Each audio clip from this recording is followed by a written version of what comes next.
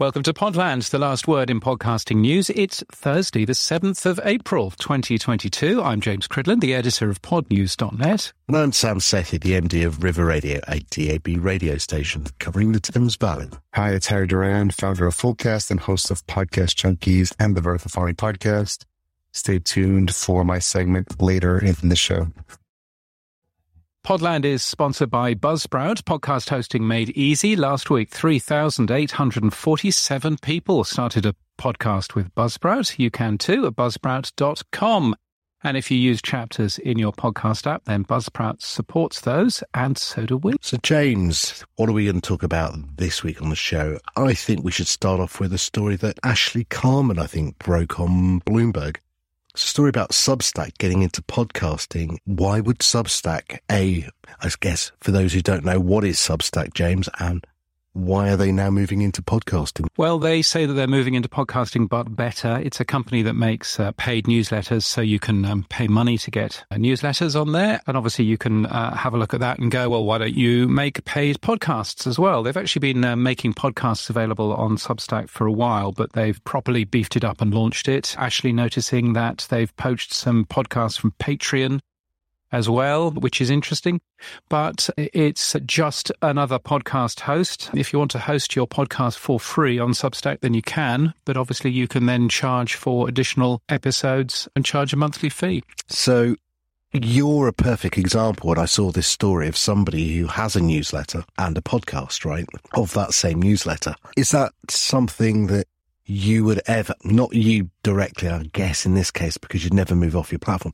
but would it be a natural evolution to move into podcasting? Yeah, I mean, you could see that for somebody like Sounds Profitable or for Earbuds or any of those newsletters, then you could see that there's an opportunity there in terms of having a decent podcast, which is also a decent newsletter platform, and charging for access to that. It's not the way that either of those work, nor that Podnews works, but I think you can certainly see that there are opportunities there. Brian Barletta actually noticing that they are offering podcast hosting without being IAB certified, and Brian foaming at the mouth about the IAB, which he's had a thing about for quite some time as well. I'm not sure it matters, particularly as long as they're following the IAB guidelines and rules. Now, it just made me also think, would Medium get into this, given the roots of the founder coming from Twitter? Do you think Medium might start to go, maybe we should move into that as well? And Medium have been talking about audio for a while. Evan used to run Odeo prior to running Twitter, so he knows a thing or two about podcasting. That said, Medium appears to be doing quite a few changes at the moment. So I blog on Medium, and they appear to have just taken the opportunity of posting new stories away from their apps. So you can only do that online now on a web browser, which seems a little bit strange. And they've changed the way that creators are paid. So I'm not necessarily sure that Medium is going to jump into this sort of thing. Medium to me seems to be a company which is floundering a bit, and I'm not quite sure that it knows what it wants to do in terms of payment and everything else. I guess we'll see whether Substack actually makes any ripple in the podosphere, or it'll just be one of those add-on features that nobody ever uses. Anyway, moving on. Yes, that may well be the case. To YouTube or not to YouTube, to quote Mr. Shakespeare from Hamlet, it's the podcaster's dilemma.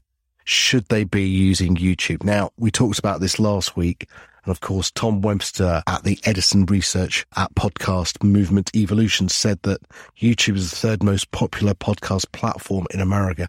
And of course, you broke the exclusive last week about the UI potentially that YouTube will use.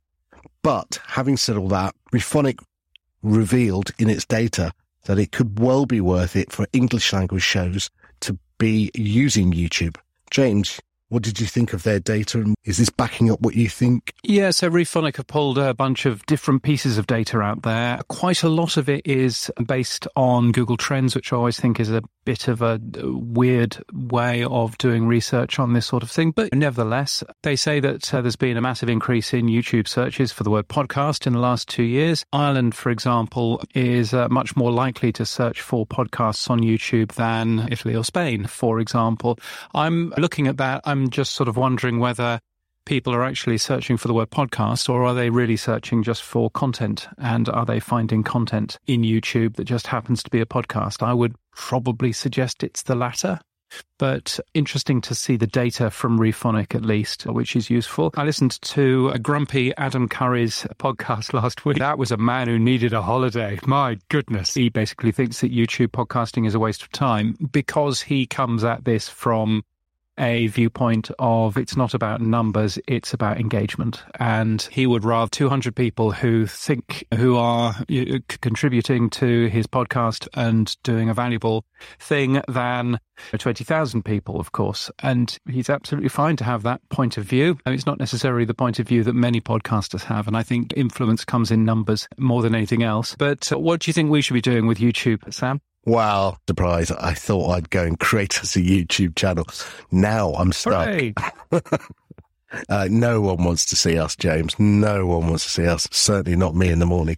But on a more serious note, I actually might try and experiment with using Headliner. So what I've done is I've used the Headliner app and I've set up the RSS feed into that, and it automatically post that full episode into YouTube. We'll just try it for a couple of weeks and see how it goes, James. Indeed, we'll give that a go. So you can just find us if you do a YouTube search for Podland, I'm guessing, and we should be in there somewhere. After a few people have liked our page and whatever, I can then actually change the URL. Indeed. To me, be more friendly, but I can't do it right now. And there's a bunch of other Podlands in there, so I'm sure that they will be delighted. There's a young man wearing a suit who's called himself Podland who has 15 subscribers. Dan Meisner from Pacific Content also posted a very interesting blog all about the different types of podcast on YouTube. He reckons that there are 4 different kinds. Interestingly, the YouTube PowerPoint presentation that I saw actually said that they had 6 different kinds. So he's got 4 of those so far. Fit his graph otherwise. No, it wouldn't have fitted his beautiful graph, but Dan has done quite a lot of interesting work on that, which is worthwhile having a peek at, I think. Another person has been looking at it. Jeff Vidler from Signal Hill says YouTube is the elephant in the podcasting room. I guess that's what we're all talking about, really, aren't we? Saying that until this new UI's dropped, we're all sort of surmising what is YouTube's podcasting strategy. And we're also surmising, is it going to be worthwhile at the end of the day hosting? Indeed. We have heard an awful lot of people saying it's going to be amazing, it's going to be the best thing ever, and other people like Adam Curry saying couldn't care less, it's not going to go anywhere. Interesting to see what happens there. Google have a pretty good track record of promising the earth and doing nothing, so it'll be nice to see that record being broken, hopefully, but it would be good, obviously, to continue growing the medium, and anything that has the capability of growing the medium is a good thing. Indeed. Now, moving on. A story that you covered, Podmachine, a new company has been launched, a tool to grow and edit your podcast for you and even manage guests. It takes 48 hours to edit a show, and it starts from $49 a month for 4 weekly shows. Uniquely, the tool also includes advertising in other podcasts, and you can try the service for free. We understand it can be white labeled even, so maybe third parties use it. Now, James, have you tried Podmachine? Did you have a sniff of it? I chatted with Ron Baitlong a couple of weeks ago and was learning a little bit more about Podmachine and what it is. But basically, if the only thing holding you back in your podcast is someone to edit your audio, then Podmachine will do that for you. And $49 a month for 4 shows is pretty good value. They've done some very clever sort of machine learning stuff and everything just to keep their workflow to a minimum, but it does look pretty good. It's all based in the Philippines where the wages are low and everything else, but they still do a pretty good job. So that's nice. And one of the clever things is that when you buy a package from them, you also buy advertising in some of the other shows that they do. So actually, it's a very interesting way of promoting your podcast on other shows. Not quite sure exactly how the advertising works, but I know that it does include an amount of impressions on other shows, probably in the Podcast Network Asia shows, but also in other ones as well. So very clever idea, and really using the benefits that you get from being in Southeast Asia in terms of wages and in terms of time zones and everything else to make something which should really help some people that just need their audio edited and made it sound, halfway decent. Worth a go. I think the price point's quite interesting. The reason I say that is because I caught up at Podcast Movement with a great guy called Harry Duran. We have a new entry at number 26. It's Duran.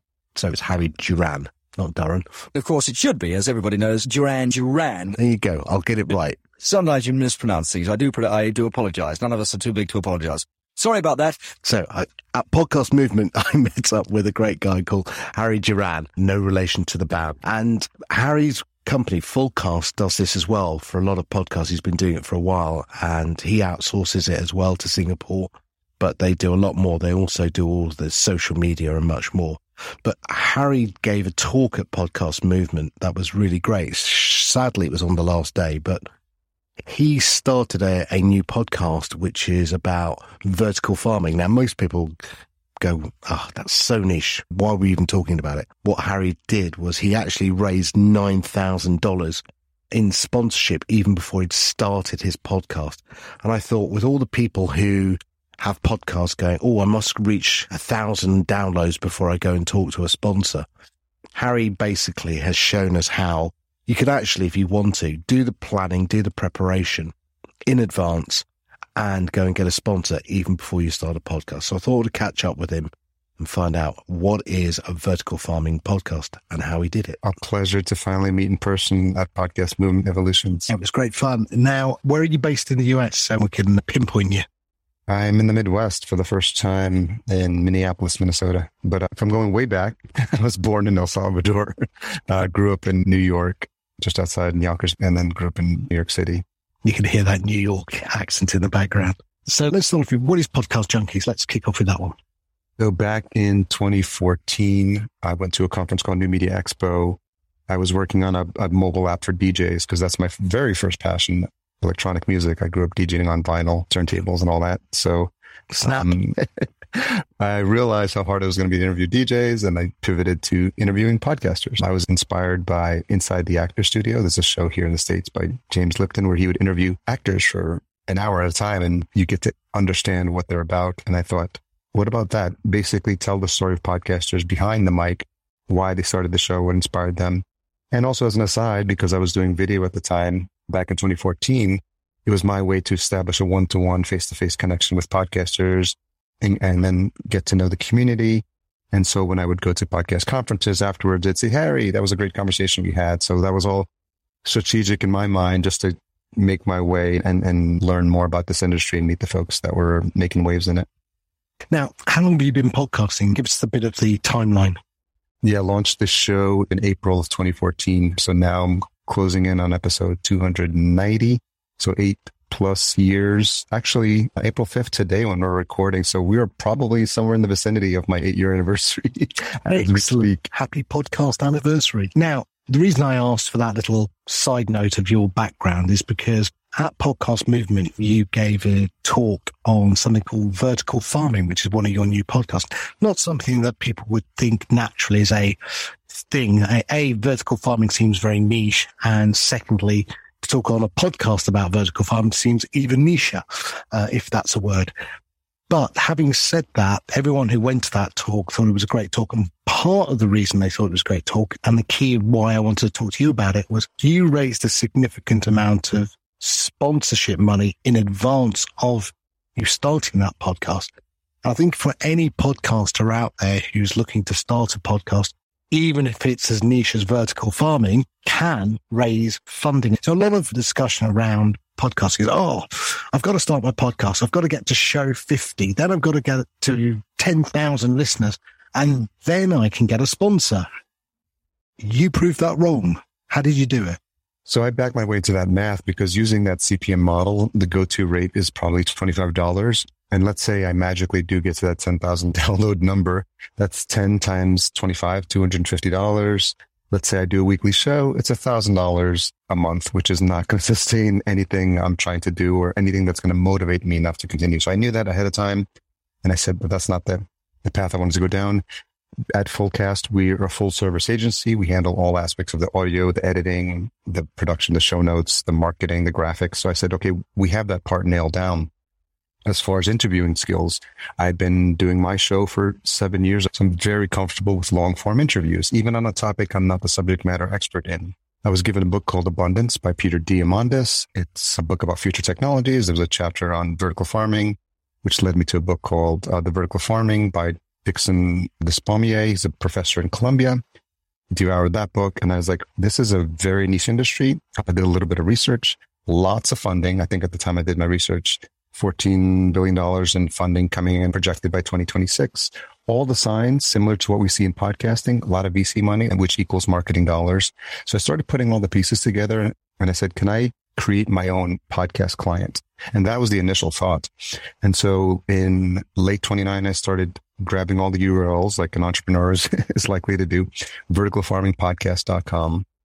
And then a little bit later, I talked about this in the talk, Vertical Farming Jobs and Vertical Farming Weekly, because I was already thinking about this. What are the other platforms I can leverage? Again, this is 101 SEO best practices we talk to our clients about. It would be too cute or overthink the name. I said, let me just call it what it is. It's the Vertical Farming Podcast. So if you Google those 3 words, my podcast is the very first thing that shows up in the Google search. And so I said, the only way to make it visible and attractive to future guests is to focus specifically on founders and CEOs only. I didn't want to talk to the marketing folks or just PR folks about the industry, which a lot of podcasters do. I knew ahead of time that if people were going to take me seriously, they would probably start to look at my back catalog. I was already thinking about that ahead of time. So I just started with like the early folks in the space, people who ran news sites about vertical farming. And thankfully enough, they agreed to come on. But what I did to them at the time, since I was new to the space, I said, I'm learning a lot about the space. These are the names of the people that I'm looking to interview. So I name dropped someone I hadn't spoken to, but I knew who's who. So they would see the names and they saw that I had a solid plan. And I said, look, I've been doing this for almost 7 years. I know what I'm doing. And by the way, it's going to be high quality because we own an agency. Those few things got my foot in the door and allowed me to stair-step my way to start having these conversations. I had my 3rd or 4th conversation with a CEO of a company called Intelligent Growth Solutions in Scotland. And this was just when the pandemic hit, which was, I thought was going to derail the show. I said, do you still want to have the conversation? He said, yes. We had a fantastic conversation. I said, by the way, we're looking for sponsors for the show. He transferred me to his marketing guy in Chicago. Great conversation. Again, it was a moment in time, Sam, as you might imagine, if you remember back COVID, that March, April window, the whole world felt connected because we were just like all going through the same experience. And I said, how much are you spending on these? Did you spend on these booths and these conferences that you can't go to anymore? And he said, about $20,000. So in my mind, I basically cut that in half and came in $1,000 under. I said, what about $9,000 to sponsor our podcast, which will get you an audience of folks specifically interested in vertical farming? He thought about it maybe for about a minute. He said, yeah, that sounds good. Let's do that. And but again, did he not say how many users have you got or listeners? No, he just wanted to know what my plan was for the show and who I was going to speak to. And I think in his mind, he's the marketing guy. He saw that there's going to be high quality production. I knew what I was doing and he saw who I had lined up already. And I had just had an hour-long conversation with his CEO. So it came in as a referral from his CEO who said, you should talk to Harry. And then I look back on it. There's no one thing to point to, but the fact that those 6-7 years of honing my interview skills allowed me to have a really engaging one-to-one connection with a CEO of a company where he felt like I really enjoyed myself. By the way, subsequently, I had a second conversation with him later on in the season. So we've had 2 interviews with that CEO who came back to me later when they went to raise their second round of funding. He said, hey, Harry, can you send me those 2 recordings? The team really enjoyed it. We want to send it to our investors because we're raising another round. So that just speaks to the quality of making sure like you don't scrimp on any of the pieces, because if I had a horrible conversation or horrible interview, he would have said, this guy doesn't know what he's doing, and probably wouldn't have made that intro. So in retrospect, it's a lot of little things that happen, but there's a lot of preparation that went into that happening. You know, what they say about luck, it's when preparation meets opportunity. And so I felt like I was prepared for that moment. And so the onus was on me to make sure that once we locked them in, I did everything possible to highlight that sponsor in the best possible light. So if you listen to the show, and this is going on now into season 5 as we're about to launch, the very, very first thing you hear, Sam, is not a cold open snippet of a guest or the conversation. It's me doing an ad read for that sponsor. So as soon as you hit play, the first thing I'm talking about is the sponsor. Everything that we do in our socials, we tag the sponsor, Twitter, Facebook, LinkedIn, Instagram. And so we're making sure we give them the show notes, prominent feedback. Every opportunity I get to highlight the sponsor, I'm doing that. And that's why subsequently seasons 2, 3, 4, and now going into 5 and 6, we've been able to continuously continue with that same sponsorship package with different sponsors. Okay, coming back to it, is this sponsor going to renew? When does that renewal occur? Or will you switch it out to another sponsor? And in which case, are you using anything like DAI so that you can actually just back catalog all that sponsorship? I think because of the price point, so we got a season 2 sponsor, a different company at a lower price point, and then someone came in for a smaller run of 5 episodes. And then we got a season 3 sponsor. Our season 4 sponsor renewed, a company called Cultivated, which again, if you think about what I'm doing, even on this podcast, even what I did at the conference, like if I can mention Intelligent Growth Solutions series, Cultivated, these are the companies that went out of their way to sponsor my show. So I always go out of my way to do anything I can to spread the word about what they're doing. What happened with Cultivated as we were wrapping up season 4, I said, you get first right of refusal. And I shared the link, and I'm happy to share the link with your audience as well, Sam, of the sponsorship page I built in a tool called Notion. In the tool, I mention, here are all the socials that we've created just to promote this episode. And again, going back, I grabbed all those socials probably about 3 to 6 months before I launched the show. So Vertical Farm Pod, Twitter, Instagram, LinkedIn page has about 3,000 followers now. So I knew I needed places to promote the show. So they see all that. They see all the list of past guests now, which is now 4 seasons, 13 episodes in each season. I think about a season as a quarter coming from corporate, 13 weeks. So now that allows me to know that's a finite window of 13 episodes. And then I'm already thinking of renewal options. So Cultivated came in at season 4. And as I went back to them and saying, hey, are you interested in season 5? He said, actually, we're just going to do a package for season 5 and 6. And so they paid me one price to do 5 and 6, paid it ahead of time. And in his own words, Sam, he said, we're not letting this go. Nice. Basically, what he said is, we're hearing folks come to us and say, we heard you on the podcast. And that, as a podcaster, that's all you need to hear to know that you're doing something right. And just to be fully transparent, it gets about 2,000 downloads per episode. So imagine if I tried to do the CPM model on there, I'd be getting $50 an episode. In exchange, I feel confident for the value I'm providing them. Again, coming from corporate, Sam, and you could probably relate to this, podcasters undersell themselves and the value of their platforms. I used to work at E-Trade and JP Morgan Chase in marketing, and I'd know the finance team would come down and say, hey, we're getting to the end of the year. If you don't use it, you lose it. Yeah. And we're talking about budgets of $100,000, $200,000, $50,000 is to offer a podcast sponsorship in the range of like $10,000 to $15,000. It's not a lot, especially unlike radio, unlike billboards. This is something you can actually see the ROI on because you'll know people are talking about it, and you can see in all your socials, I'm tagging them every single time. We've now created the Vertical Farming Weekly newsletter. So every week I say, our sponsors Cultivated. I now created the Vertical Farming Jobs board, and it's a free job board, but I put their logo there. So now it's all these different ways. And by the way, all those platforms cross promote each other as well. So again, the marketing brain kicking in. And as I think about these cross promotional opportunities, it's almost developing now what's called the Vertical Farming Hub. And we're now in talks with another job board that's specifically for hydroponics. And the people from Cultivated, my sponsor, said, hey, you guys should talk, and we should all three of us go together and rather do different things. Let's build up this job board. So these alliances and these partnerships are happening organically. And I went to my first Vertical Farming conference like last month in Las Vegas as well, to just get to know some of the people that I had met and interviewed on the show. It's been a fascinating experience. And I guess you'll still be doing this in a few years' time. It's not a sell podcast, is it? It's not something you're building to sell. I think looking down the road, I obviously there's a big dependency on me as the host. And I think the one of the selling points and one of the attractions of the show is the fact that I have a casual origin story conversation with these founders and these CEOs.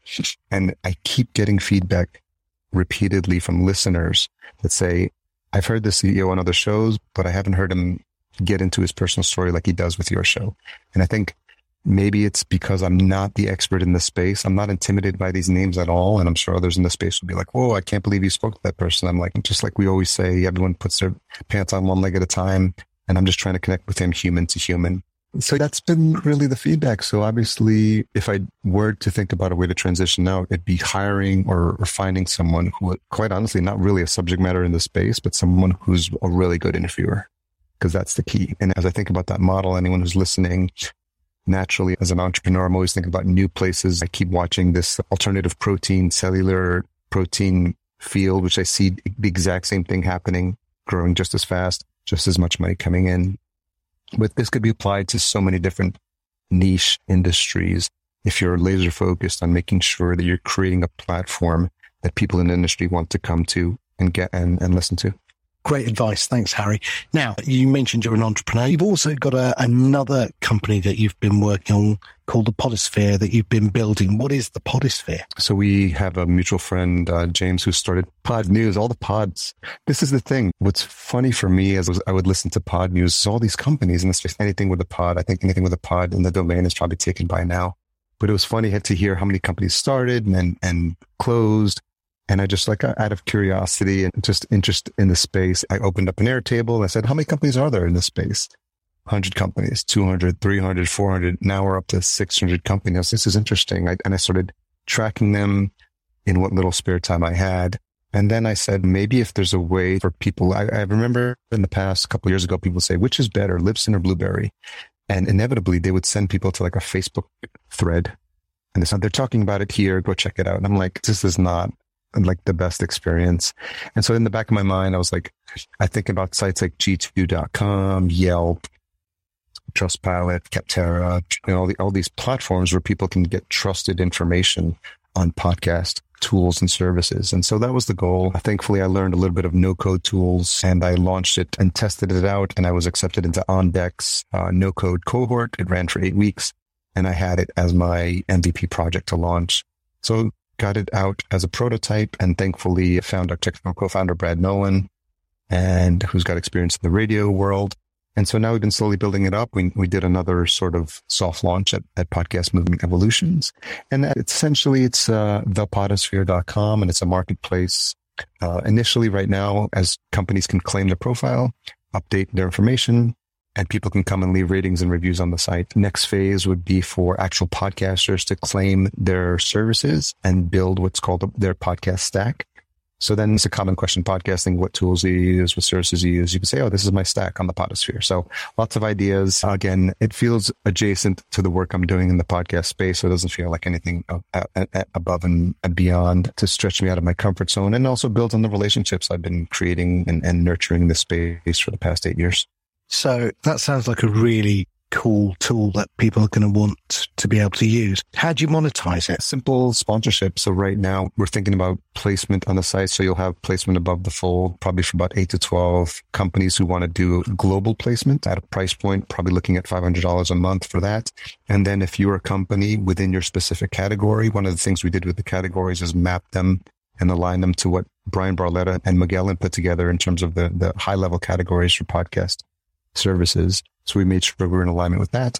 And if you wanted to claim, if you're a hosting company and you wanted to, at a lower price point, you can claim to be featured in the hosting category, specifically if you're a Buzzsprout, if you're a Libsyn or a Blueberry. Let's just take a quick break. Welcome to High Street Matters, a regular podcast from BIRA, the British Independent Retailers Association.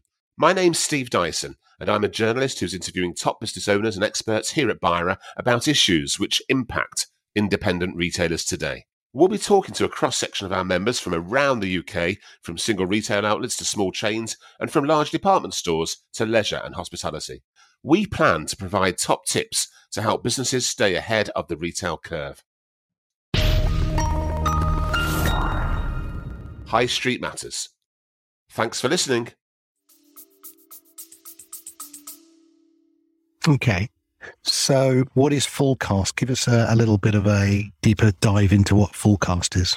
It's about a year into Podcast Junkies. But what I did with Podcast Junkies is I was just exiting my 9-to-5 and I started the podcast. I basically did everything. Interviewed the guest, booked the guest, created the artwork, created the website, created the marketing materials, posted on social, edited the episode, wrote the show notes, had the communication to the guests. I feel your pain. I feel your pain every week. As most podcasters are listening to as well. But the beauty of that, Sam, was that I realized all the things that make a podcast successful. And as I was working with a business coach at the time, and I remember being in that session and saying, it was a high priced mastermind. I think people were paying probably $2,000 a month to be in the mastermind. And I was like, these people understand opportunity costs and what an hour of their time is worth. I want to create an offering in podcasting that says, hey, you don't have to worry about all the things that need to get done. We'll just do it all for you. And I remember my first client came from that mastermind and I said, can you do this? I basically said yes to everything he asked because I knew that's what he wanted to get off his plate. Can you do this? Will you do this? Can you write the show notes? Can you post it to my site? Can you do the graphics? And I was like, yes, because I was creating the offer. And I just realized the people who are successful, to get to the point where they are, they ask not how can I do it? They ask who can do this for me? And that's the basis of how Fullcast was built.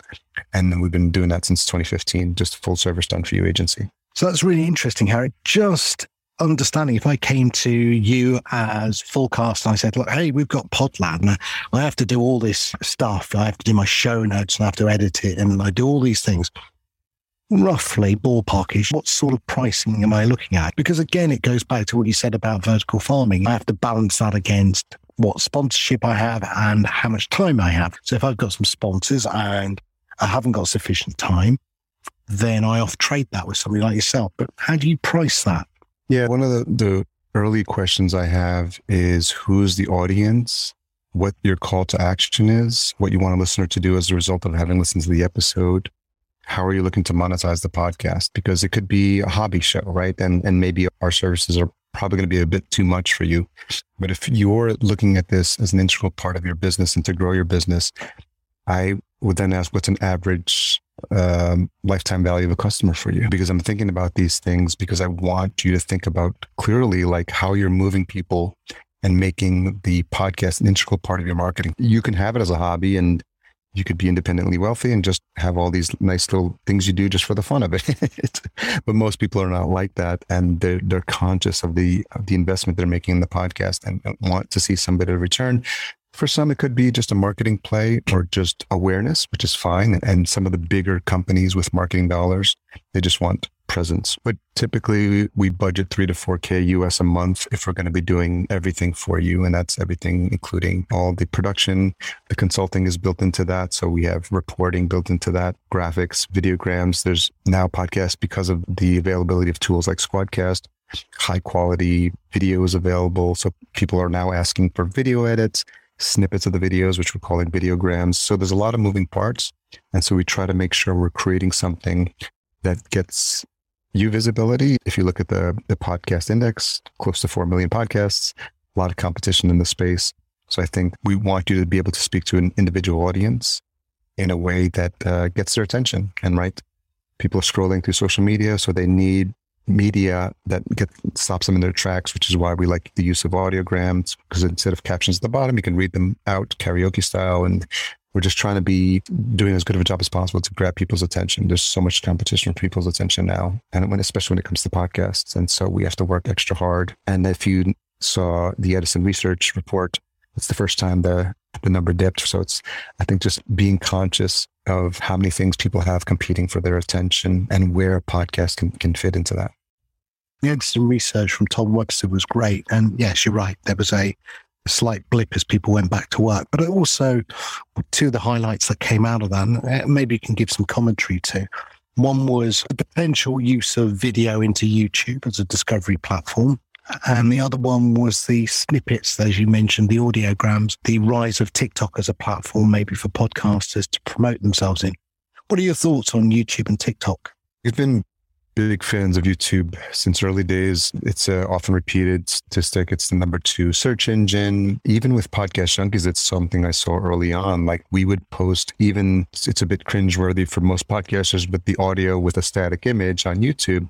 But you'd be surprised if you Google some of my past guest names and the word Podcast Junkies, their appearance on my show will show up. Even now, if you just Google the word Podcast Junkies, probably 6, 7, 8 out of the top 10 listings are related to my show. It'll be the listing on the show on Spotify. It'll be Podchaser. It'll be YouTube. It'll be several of the YouTube posts, because if you think about the commonality, these are all sites that are getting a lot of traffic.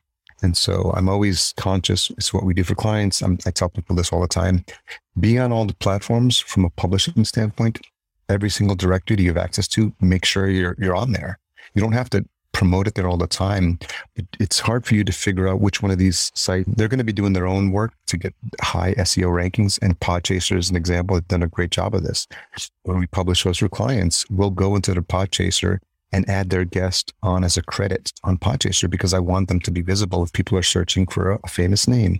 So I think as podcasters, we can't really rest, and there's always new ways for discoverability. But I think it's really interesting to see what YouTube is doing. They're going to be ingesting RSS feeds, which is interesting to see how that's going to work. But I think we'd be remiss if we, slept on paying attention to what they're doing in the space. I feel it's going to be disruptive. They've supported podcasting in terms of reach and availability. And I think that's just going to increase whatever we call it. I know that there's people who have shows on YouTube that don't have an RSS feed, but they still, to their audience, they say, listen to my podcast. So it's semantics. And so I think the short answer is for podcasts to make sure that they have a YouTube strategy built into their marketing plan. It's going to be really important. Podcast doesn't cover what it actually is evolving into. But equally, we use the terms Hoover to describe, we're vacuum cleaner, and we use Google to describe search, and they become synonymous terms that people understand immediately. So when you say it's a podcast, most people understand it's a talking show of nature with either audio and or video. So sure. I think rebranding it, unless someone comes up with an amazing name, over to you, Harry. Unless someone comes up with an amazing name, I think we're going to be stuck with the word podcast anyway, video or not. Look, Harry, thank you so much for your time. Tell everyone where they can get a hold of all of these things. So where can they go for Fullcast? Where can they go for Vertical Farm? And remind them where they can go for the Podosphere. So the short answer is fullcast.co/HD bio. It's a page I created with so many moving parts in there. I even got my SoundCloud DJ page on there if you want to go that far back. That's a great place to see everything that's happening. And obviously fullcast.co for the agency, but it'll list there everything that's happening with Vertical Farming, Podcast Junkies, the Podosphere as well. So as an entrepreneur, lots of things in motion, but it's a space that I've just become a part of my identity, so to speak, since 2014.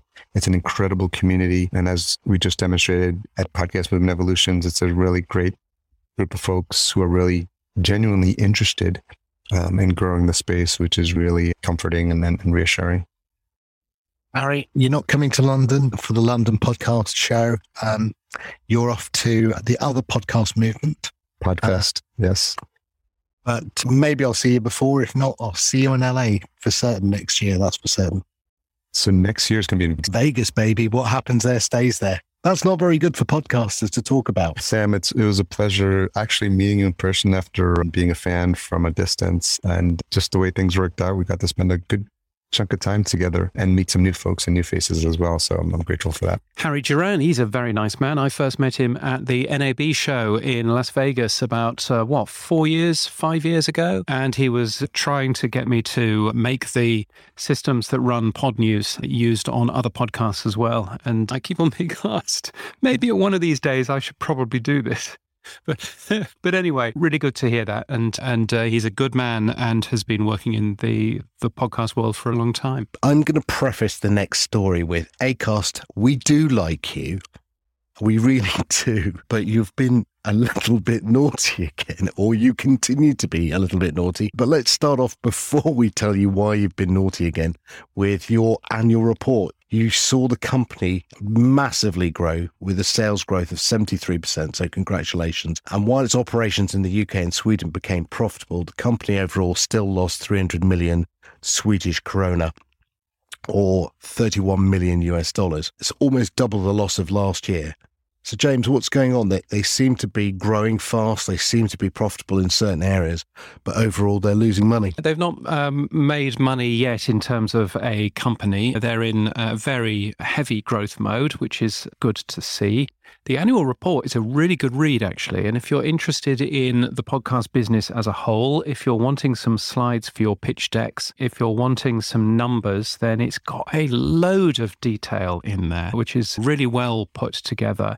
In there, Ross Adams, who's the CEO, talks about entering a new era in podcasting. He's very bullish, of course, about the open nature of podcasting using RSS, and says that is most certainly where the future is. He's also talking, though, about different advertising going forward, pointing out that podcast advertising has always been pretty good and private, and is talking about targeting conversations, not users. And so one of the things that he's talking about is a privacy-safe initiative from the company dubbed conversational targeting, and really trying to underline the fact that the platform doesn't necessarily track people, but instead is tracking individual subjects that are talked about in podcasts. So that was interesting seeing that, but it's a really good report and well worth a look at. And one thing I did notice, though, is that their total amount of listens is slowing.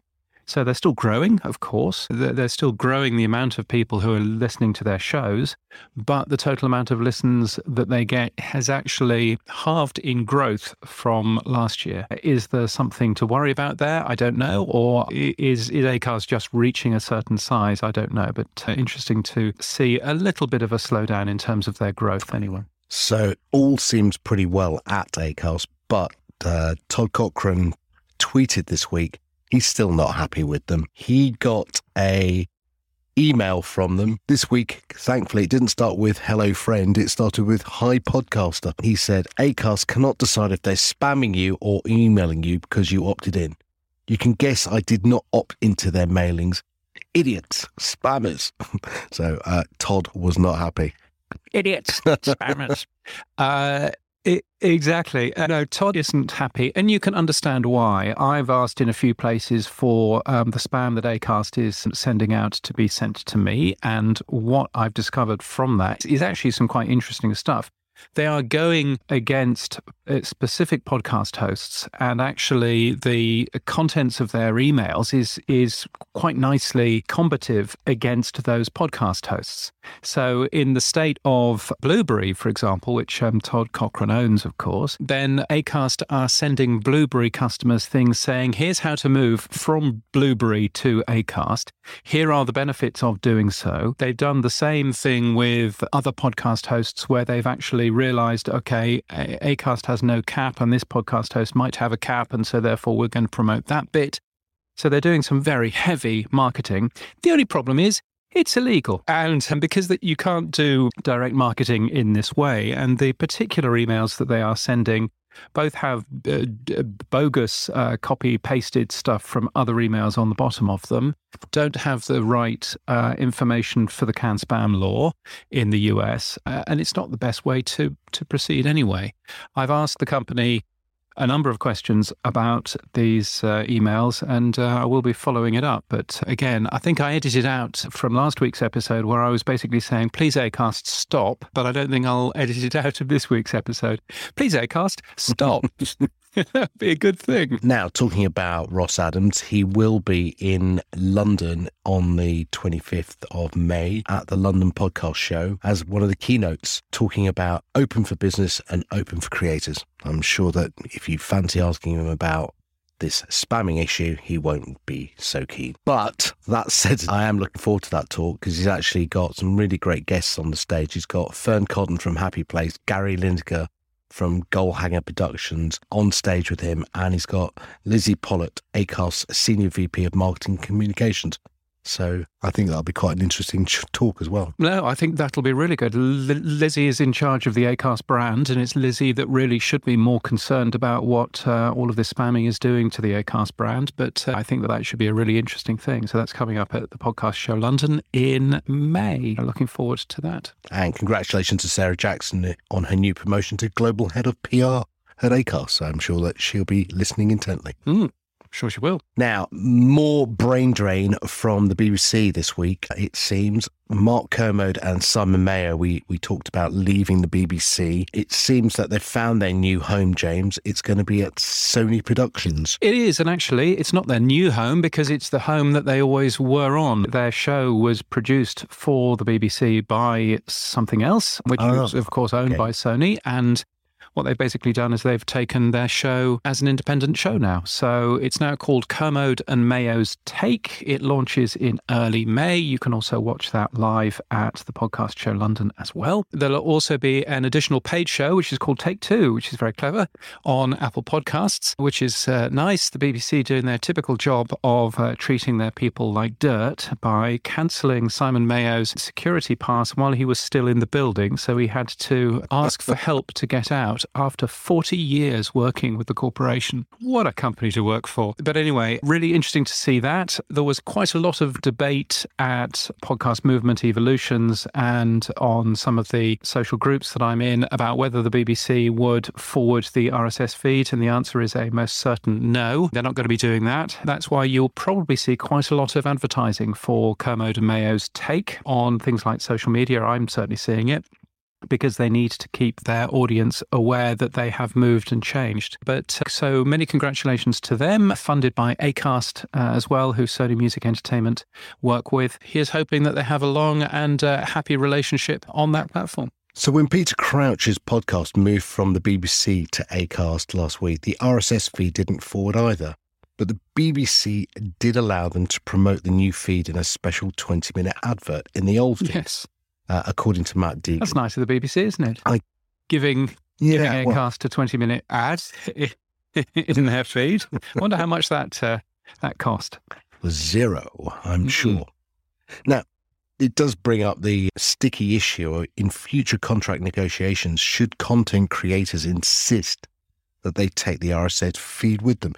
I guess, who owns the RSS feed? I think that there's so many privacy issues in terms of this. I think there are two things here, actually. I think, firstly, the BBC probably doesn't have the technology to actually do a relocation in their RSS feed, knowing the BBC as I do. But I also think that, secondly, there's a lot of privacy issues with just forwarding an RSS feed to a commercial company. So I can understand why the BBC is not particularly keen to do that, but it should be part of a contract as you go forward. What happens when my contract finishes?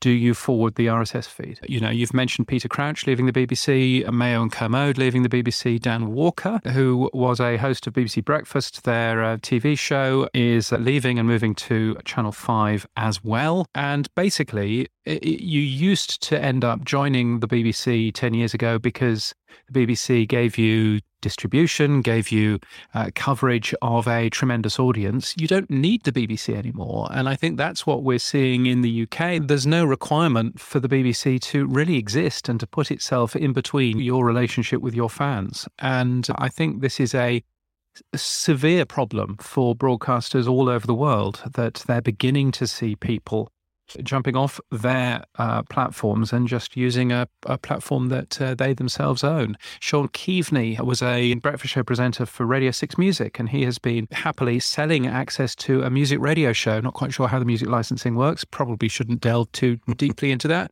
But anyway, so he's doing that on Patreon and seems to be doing quite nicely, seems to be earning thousands of pounds a month from doing that. It reminds me of the power balance change that occurred in football. Many years ago, they were very limited in their wage caps and they had fundamentally slave-like control by the clubs where they were under contract. They couldn't move, they couldn't change. And then there was the Bosman ruling, which freed them up. And then obviously since then, agents came into the business and subsequently certain top players are on humongous amounts of money, like £1 million a week or £500,000 a week. This movement here, I feel, from the BBC certainly may be indicative of the industry where the control of distribution of content has now been broken. And I guess talent or stars, not just from the BBC, but worldwide, are beginning to see how they can reach their audience themselves. I suppose I've called it DTF, direct to fans. And I think this is the way that most celebrities are going to start to look at it and say, actually, I can get to my audience myself now without the need of a distribution network.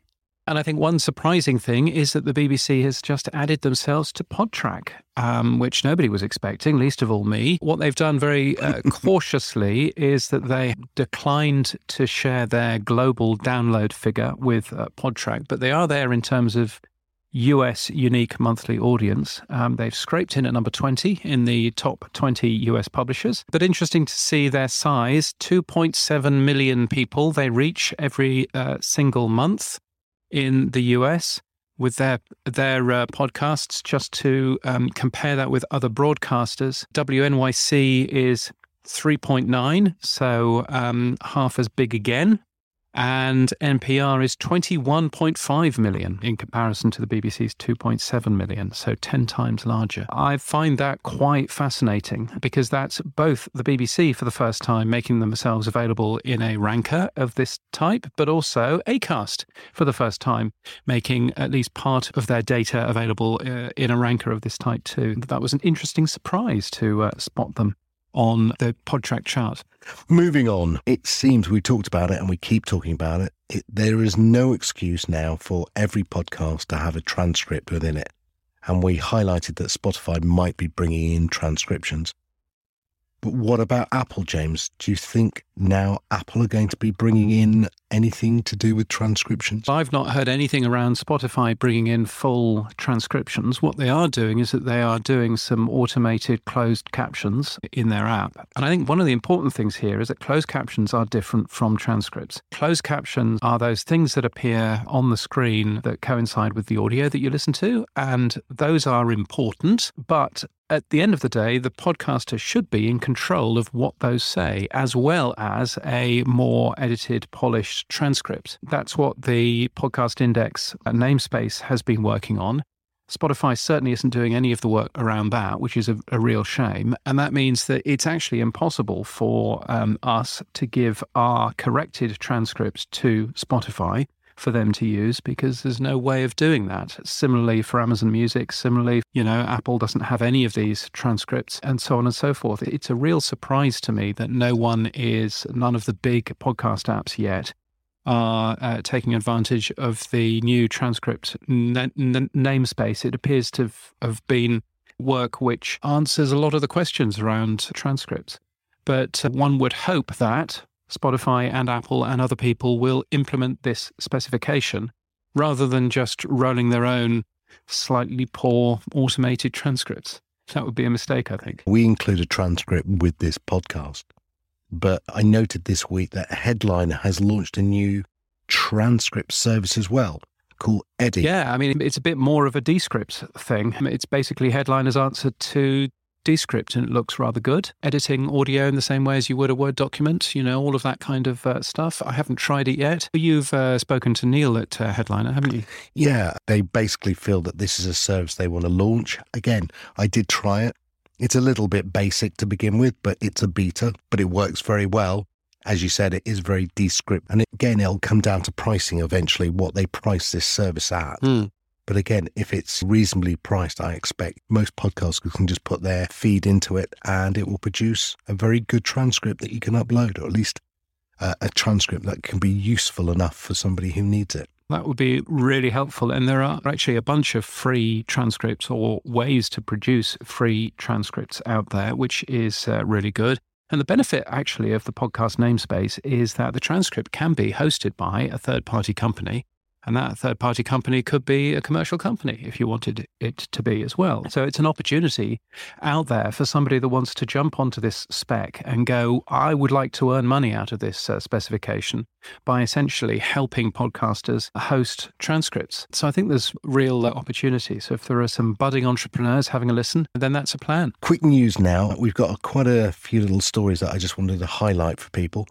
So the first one is the pod sage himself, Dave Jones, has written a vision document. What is Podcasting 2.0 all about? I think Dave on his own show with Adam Curry was talking about there is some confusion out there as to what is the podcast index and what is the podcast namespace. So he's written a document about it. It's a good piece of work basically explaining that Podcasting 2.0 is a vision, but it's also the standards to achieve that vision. And he talks about what that vision might be. I think one of my criticisms about Podcasting 2.0 or the podcast namespace or whatever it is that we're supposed to be calling this is that because it's been very organically driven and has grown very organically, it means that some of the wording around it, some of the language that we use around it isn't really as precise and as clear enough. And it's really helpful to see Dave doing that work. Well worth a read that you'll find in your show notes. If you use PowerPress, which is Blueberry's rather lovely WordPress plugin, to enable you to publish podcasts, then PowerPress version 9.0 has been released. It's got improved onboarding and a bunch of other additional tools in there as well. And you can host your podcast anywhere. You don't have to host it with Blueberry. So worth a peek if you use WordPress.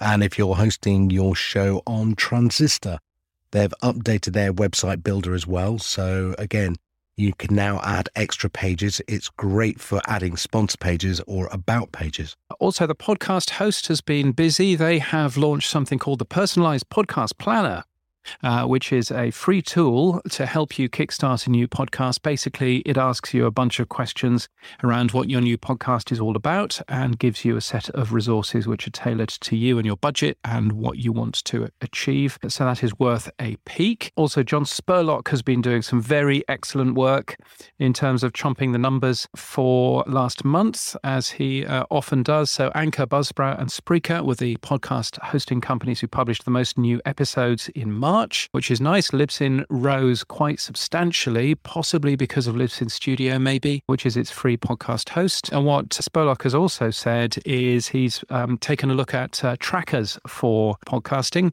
and he's spotted that both Podsights and Chartable saw a nice increase in market share, even though they've just been bought by Spotify. So lots of people out there who said, oh, nobody will go with them now that they're owned by Spotify. But actually the reverse has happened. They've actually increased, which is interesting. Podchaser, Bradley Davis, has launched their third annual Reviews for Good program, giving 25 cents per review left on Podchaser. So you can get started by leaving us a review if you like. But no, well done, Bradley. I did see him out. Podcast Movement's a lovely guy and a great initiative. If you want to give away a review, they will support it with some money behind that as well. Indeed. And if we respond to reviews, then that doubles the money, which is nice. So that's good. And all the money goes to charity. Daniel J. Lewis, congratulations to him, celebrating 15 years in podcasting. He says he's hosted around 1,000 episodes across 8 of his own podcasts, totaling more than 2,000 hours of content with 10 co-hosts, which is a thing. I took a quick look at Pod News yesterday, and I think I'm 4 episodes away from 1,250 episodes of that, which is a little bit terrifying, isn't it? But there we go. So congratulations. Don't think about it, James. Don't think about it. Yes, no, I will try not to. What else is going on? AdvertiseCasts. Libsyn's AdvertiseCast reported their cost per thousand of $23.44, which is up ever so slightly for March, almost identical year on year, which is nice to see. And Listen is a new podcast playlist app that creates playlists of podcast clips on topics you care about. It's spelled LISN, because where would a podcast app be if it included all of the vowels and all of the words? But an interesting idea there. Well, I think on the back of other companies doing this, Pods is basically what Spotify bought, with very similar Headliner. If you use that with their tool, creates automatic audio clips for you as well. And there's a tool called Lately.ai that does something similar. I do think all of these are very good, because when you get a longer show podcast, if you don't break that down and start marketing it, people may not want to come and listen to the whole show. And obviously we use chapters to help break that down. But equally, it's a good way of putting out onto social media little things that people can come and dip into. We did see the Spotify, what was that, TikTok-like UI, yes, which is basically clips of the shows. It is. It's clips of the shows and everything else. And I think that helps with discoverability, which is, again, something that Adam Curry thinks we don't need. And last but not least, our very good friend Benjamin Bellamy has launched Castopod 1.0 in beta 12. It's up there. And also, amazingly, he's got translations of it in now German, Brazilian, and Portuguese. You can grab your Castopod instance at castopod.org. So a very cool platform there for hosting as well. Now, there's lots of people moves. Steve Pratt and Chris Boyce are both leaving Pacific Content, which was the company that they co-founded quite some time ago. Pacific Content was bought 3 years ago by Rogers. I suspect a 3-year clause, don't you? In their contract. Something tells me. But Steve is leaving to, in inverted commas, take some time to search for his next big adventure. Chris Boyce is leaving to, well, actually work for his wife's family business for a couple of months, which is called Mail Order Mystery. But they're both off. It's a great company, is Pacific Content, and they leave it in very capable hands as part of Rogers, which is a big media company in Canada. So they've done very well. Many congratulations to Steve and to Chris. I'm seeing both of them in June for Canadian Music Week, which should be great fun. And I've got a dinner laid out with Steve, so it'll be great to see Steve again. And something else for you, that's a little joke. Sony Music Entertainment's global podcasts division, which of course includes something else, has a head of US entertainment podcasts. She's called Sarita Wesley, and she joins from Fresh Produce Media, and she's looking after the entertainment podcast strategy in the US, which is interesting to see. Now, for your favourite time of the week, James, it's Boostergram Corner. And now it's time for the Boostergram Corner. It's too much. Dave Jones contacting us and giving us a rush boost, talking about WebSub. Yes, because I was talking about the WebSub specification last week. Oh, wasn't that exciting? And I was talking about the length of a lease with WebSub. Dave points out that the hub can allow any expiration it wants, but in practice, everybody uses Google, and Google limits to 15 days. Someone else told me it was only 10 days, in fact, that Google are doing. But yes, so it's all about WebSub and all of that. It's good to understand a little bit more about that. So really, we're at a point where WebSub probably doesn't work particularly well at scale. And then we've got PodPing, which uses the blockchain and everything else. And that is an option. And that's where we are. So thank you, Dave, for that. I appreciate it. Now, Adam Curry's been very generous, 10,000 sats, but he's not been very happy. I think he's referring to, well, both of us probably. You might want to listen to what we actually said about hijacking boostergrams into comments, much deeper than you realise. I did listen to it, Adam. I did indeed.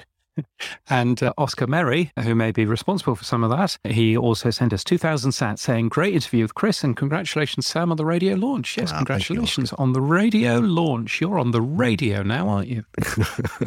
I'll talk about that in the end, but it's very weird. Oh, there you go. So, yes, events that you should be going to include the Podcast Show London, which is May the 25th and 26th. They've just announced their first wave of content sessions. There are lots and lots of them, really. Loads of them. You can find out more information at thepodcastshowlondon.com. Both Sam and I will be there as well. And if you want to save 20% off your day pass, then the promo code is PodNews, which is nice. And also Podcast Movement Dallas is coming up, which should be fun in August, which I think I'm going to go to. My track record so far of going to the US has been go to the US once, catch COVID.